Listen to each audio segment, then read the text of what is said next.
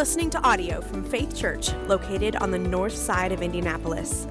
If you'd like to check out more information about our church and ministry, please visit faithchurchindy.com. Not many of you should become teachers, my brothers, or apparently public scripture readers, for you know that we who teach will be judged with greater strictness, for we all stumble in many ways. And if anyone does not stumble in what he says, he is a perfect man, able also to bridle his whole body. If we put bits into the mouths of horses so that they obey us, we guide their whole bodies as well. Look at the ships also. Though they are so large and are driven by strong winds, they are guided by a very small rudder wherever the will of the pilot directs. So also the tongue is a small member, yet it boasts of great things. How great a forest is set ablaze by such a small fire, and the tongue is a fire, a world of unrighteousness. The tongue is set among our members, straining the whole body, setting on fire the entire course of life, and set on fire by hell. For every kind of beast and bird, reptile and sea creature can be tamed and has been tamed by mankind, but no human being can tame the tongue. It is a restless evil full of deadly poison. With it we bless our Lord and Father, and with it we curse people who are made in the likeness of God. From the same mouth come blessing and cursing. My brothers, these things ought not to be so. Does a spring pour forth from the same opening both fresh and salt water? Can a fig tree, my brothers, bear olives, or a grapevine produce figs? Neither can a salt pond yield fresh water. This is the word of the Lord.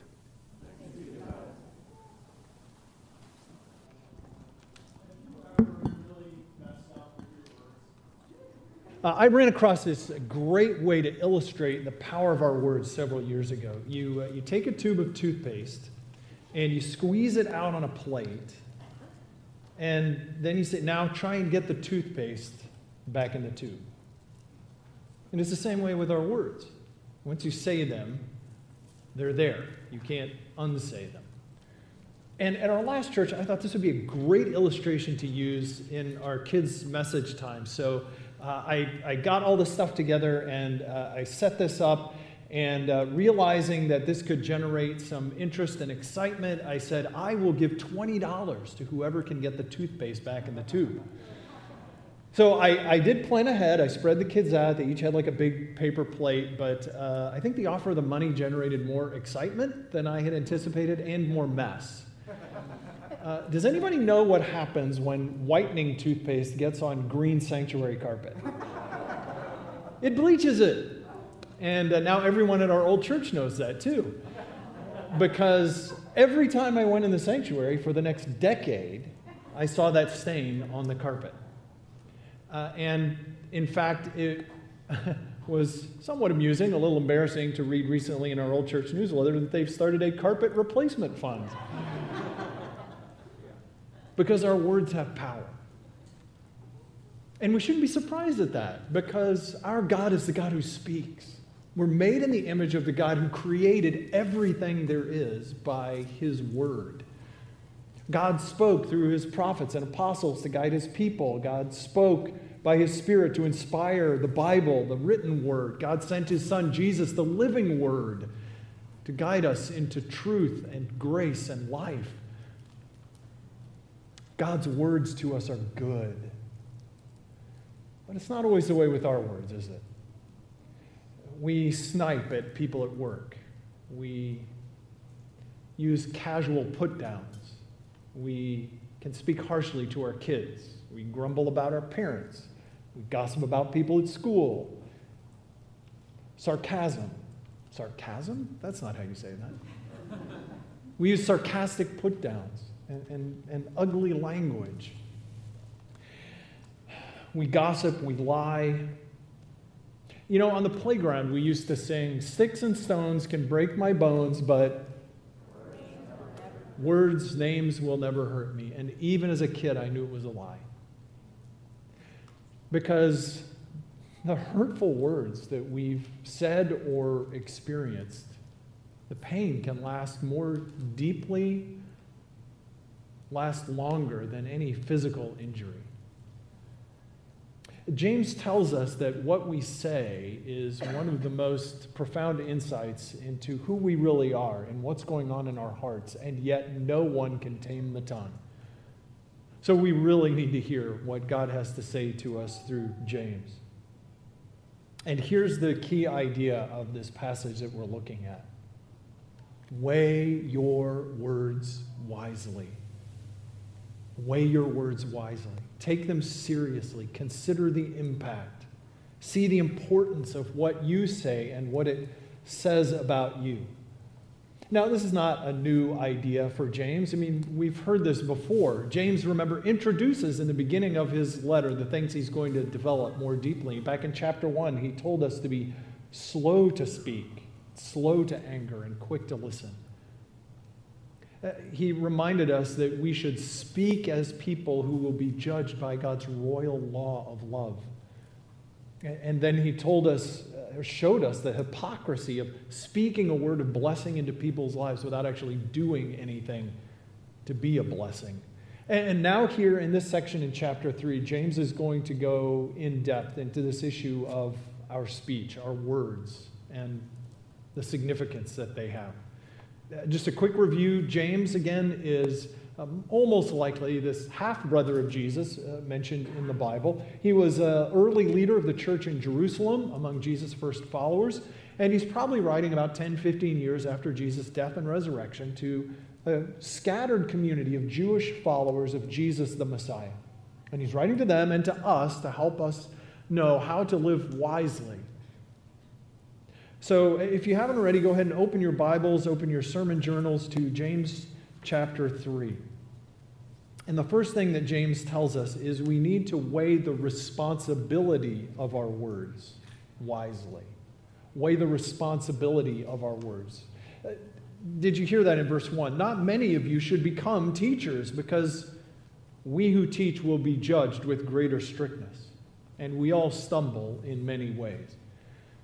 I do appreciate the irony of preaching on this passage from a literal platform. One commentator shared this. Teachers are especially vulnerable to failures in speech because they speak more often in public before a captive audience. And that provides a temptation to arrogance and domination, to anger and pettiness at being contradicted, to meanness towards opponents, and to flattery for the sake of vainglory. And it's all the more serious in church, where teachers are expected to be models of godliness and virtue. Teachers have influence. Teachers have an impact. Being a teacher means that we are putting ourselves in a position to instruct others in the way that they should live. And beyond any official title or position, whether you're called teacher, this applies to anyone who puts themselves in a position to instruct, anyone who shares their position to make an influence and direct other people's lives. So parents are teachers. Social media has made us all teachers. Our culture encourages us to share our opinions, to tell people what we think is right, to tell them what's wrong, to tell them how they should live. All of us have been given a platform and a megaphone. Think how often do we instruct other people in what is good, in what they should do, in how they should lead their lives?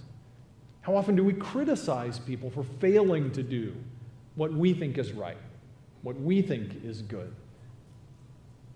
James says, weigh the responsibility of your words.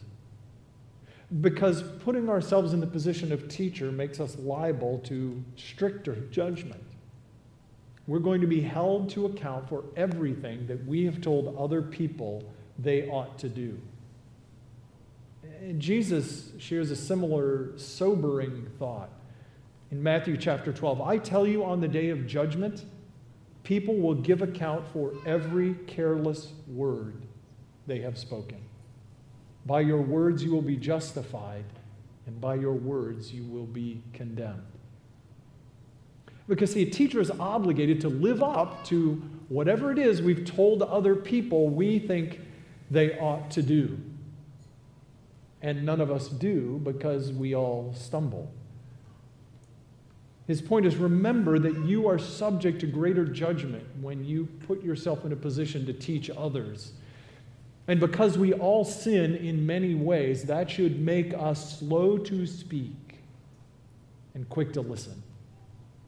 Weigh the responsibility of your words wisely, James says. And then weigh the power of your words wisely. He goes on in verse 2. For we all stumble in many ways. If anyone doesn't stumble in what he says, he's a perfect man, able to bridle his whole body.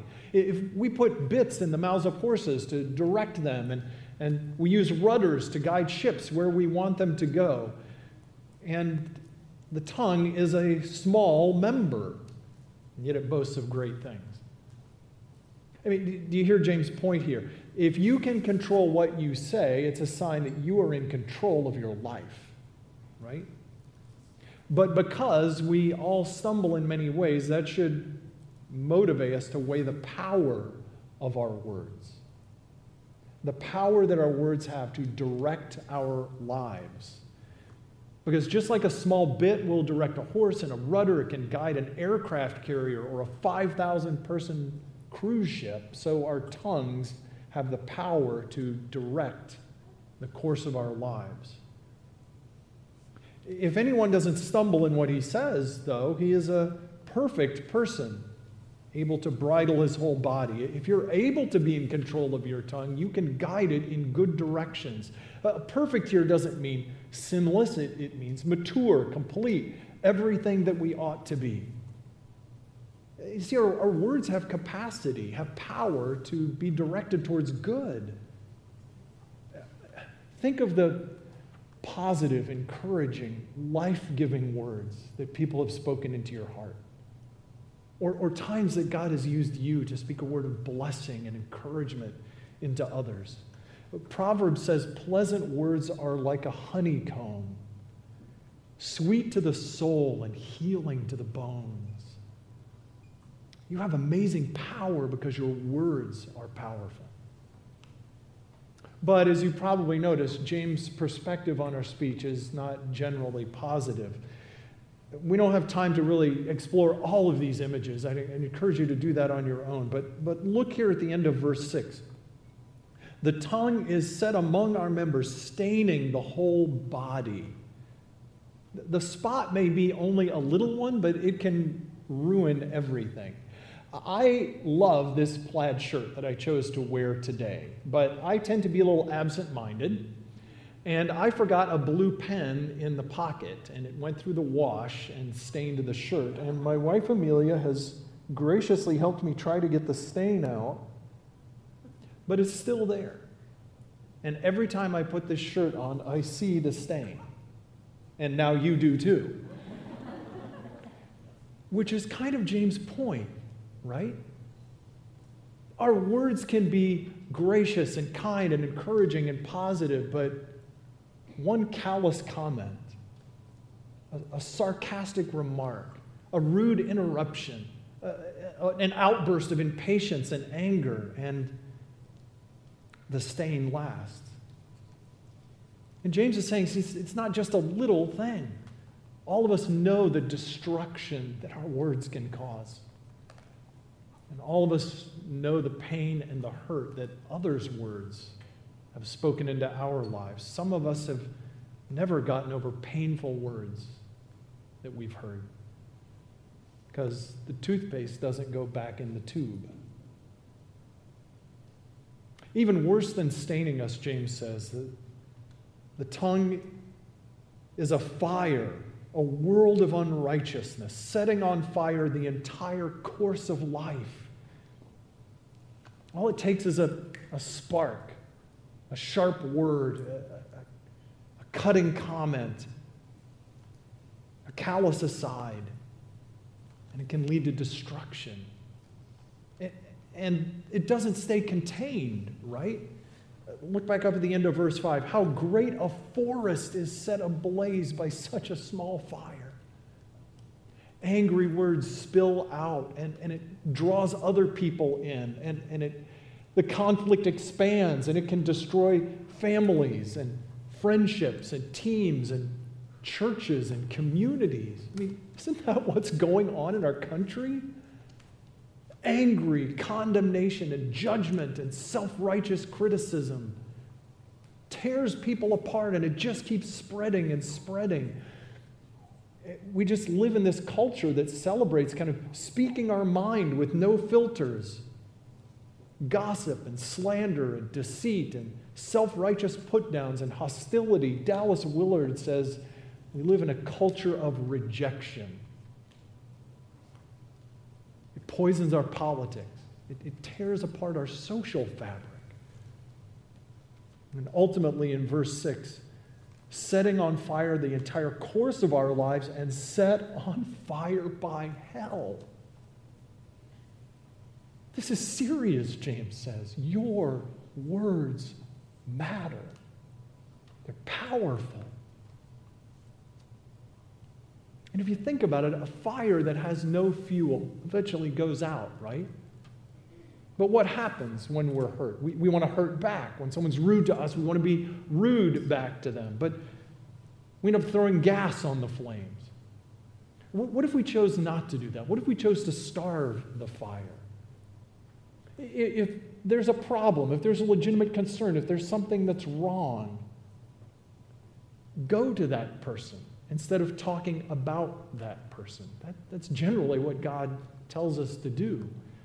Yeah, we can debate, we can disagree, we can call out sin, but there's no need to be jerks for Jesus, right? Going out looking for things to be angry about. Oh, I'm speaking the truth, but if you're doing it in a wounding, hurtful, cutting way, if you are indifferent to the power of your words, James says, you are in danger. Weigh the power of your words wisely. And then weigh the reality behind your words. Weigh the reality behind your words. Look in verses 7 and 8. Every kind of beast and bird and reptile and sea creature can be tamed and has been tamed, but no one can tame the tongue. I mean, it's amazing if you think about it, right? I mean, we can train lions and whales and elephants. I mean, just about every animal imaginable, except house cats, for some reason. They train us. But no one can tame the tongue, James says. Why? Because it is a restless evil full of deadly poison. I mean, it's the image of like a poisonous snake weaving back and forth, ready to strike with deadly impact. If you had a cobra or an adder, you're not just going to like casually throw it in your purse or your backpack or your tool bucket. You don't just toss it in the back seat of your car. You don't just walk around with it in your pocket. You'd be super careful, right? Like, everyone stay back. This thing is dangerous. Don't get too close. It would change the way you went through your day if you saw the danger. Maybe we don't treat our tongues with more care because we think we have them under control. How's that working out for us? With it, we bless our Lord and Father, and with it we curse people who are made in the likeness of God. From the same mouth come cursing and blessing. My brothers, these things ought not to be so. Now, cursing doesn't just mean using four-letter words, right? I mean, we all know how you can speak in a calm tone of voice and be sarcastic and hurtful. We all know how we can get really bad feedback and scare the snot out of people. We all know how we can, speak in a calm, level tone of voice and just cut someone off at the knees. We all know how we can curse people with sarcasm. We're all aware that we can curse people with hand gestures and body language and even car horns. It's about the intent. It's about the meaning behind the communication. And James wants us to see the inconsistency. We call God our Lord and our Father while we're cursing people that God has made. I mean, James is saying, look, to call him Lord means we obey him. To call him Father means we see others as part of our family, whom we're called to love. And despite our good advice, despite our best intentions, despite dropping money in the swear jar, we can't seem to get our tongues under control because the problem is deeper than our mouths. Does a spring pour forth from the same opening both fresh and salt water. Verse 11, 12. Can a fig tree bear olives or a grapevine produce figs? Neither can a salt pond yield fresh water. Here's the reality, James says. Our words display what is in our hearts. Our words display what is in our hearts. Freshwater springs don't produce salt water. Grapevines don't produce figs. And beautiful, peace-filled, loving hearts don't generate hateful, angry, sinful, destructive, condemning words. Weigh the reality behind your words. Jesus puts it this way in Luke 6.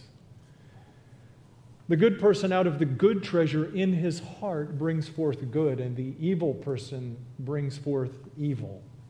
For out of the abundance of the heart, the mouth speaks. Out of the abundance of the heart, the mouth speaks. When you squeeze a wet sponge, what comes out? I mean, water, maybe. Whatever it has been soaking in. That's what comes out of the sponge. Our hearts are like sponges. When we are squeezed, what comes out is what we have filled our hearts with. So when we are squeezed, what comes out? Grace, kindness, encouragement, bitterness, anger, cursing, gratitude, self-pity. Our hearts are revealed by what we say. And it's so easy for us to fill our hearts with the garbage of social media and cable news and sports channels and talk radio and demeaning music and mindless entertainment. But it doesn't have to be that way, right? If the majority of what we put in our hearts is foolishness, though, what's going to come out of our mouths? See, that's why we encourage everyone to come together regularly in worship, to pray, to sing, to hear God's word together, to pursue private practices of devotion, to pray and to study God's word, to get in community with one another, because we need to worship and we need to grow and to let our hearts be shaped so that out of the overflow of our hearts, we could speak worship and blessing and joy and love and encouragement and life. What if we made an intentional effort to turn down the volume of the garbage and turn up the volume of Jesus' words to us? To turn up the volume of things that are praiseworthy and noble and true and admirable and lovely and good, so that that became more what flowed out of our hearts. All of us are guilty. Me, first of all. And so we need to hear God's word to sinful, broken people, because God gets the last word. And his word is one of redemption and forgiveness and healing and transformation. His word to us is the good news of Jesus Christ. We have all been wounded and hurt and devalued by people's words. And God tells us a word of our true worth and our value in his eyes. All of us have condemned others in our thoughts and in our speech. But God sends his Son into the world not to condemn us, but to save us.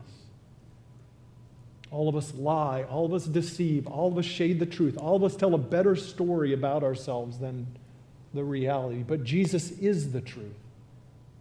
And he comes to lead us in the truth, to find grace and life, and to tell us the truth that we need. The Apostle Paul writes in 1 Corinthians, Christ has become for us our wisdom and our righteousness. He's reminding us that on the cross, Jesus became our substitute. He, the sinless one, took on himself all of our sinful words and the sinful attitudes out of our hearts that produce him, not only to forgive us, not only to reconcile us to God and to one another, but to change us. And now his righteousness, his right words, are imputed, are credited to us. James reminds us that it is Jesus who saves sinners by his word of truth. And we receive not just forgiveness, but heart change, transformation, so that we now could become people who hear God's gracious, life-giving words to us, and then they flow out of us. They overflow out of us, so that when we are squeezed, what comes out is God's grace and goodness and beauty and love and joy and life. And then we become people who want to point others to see the beauty of Jesus' words and to experience them from us. So that as we walk more and more with Jesus and his word dwells in us, that people hear different words from us, that our voices sound different. There's an accent of life and love and joy and hope. Weighing our words wisely, yes, it involves restraining our tongues, but it also means directing them in a new way, in a good way. Sanctification, that's a big theological term that just basically means growing to look more and more like Jesus, more like what God intends us to be. Always has this double dimension of taking off and putting on, of restraining ugly, harmful, hateful speech and putting on life-giving, affirming, encouraging, hopeful speech. Silence and speech together in the right way are marks of the wise, the mature, the perfect, those who are being completed in Jesus Christ. Mastery of our words is a sign of maturity. And in Christ, we are not yet perfected, but we are genuinely saved and genuinely delivered. So that God now works in his heart, in our hearts, by his word to shape us. And then people could actually hear Jesus as we speak to them. Oh, may the Lord help us to weigh our words wisely. Let's pray.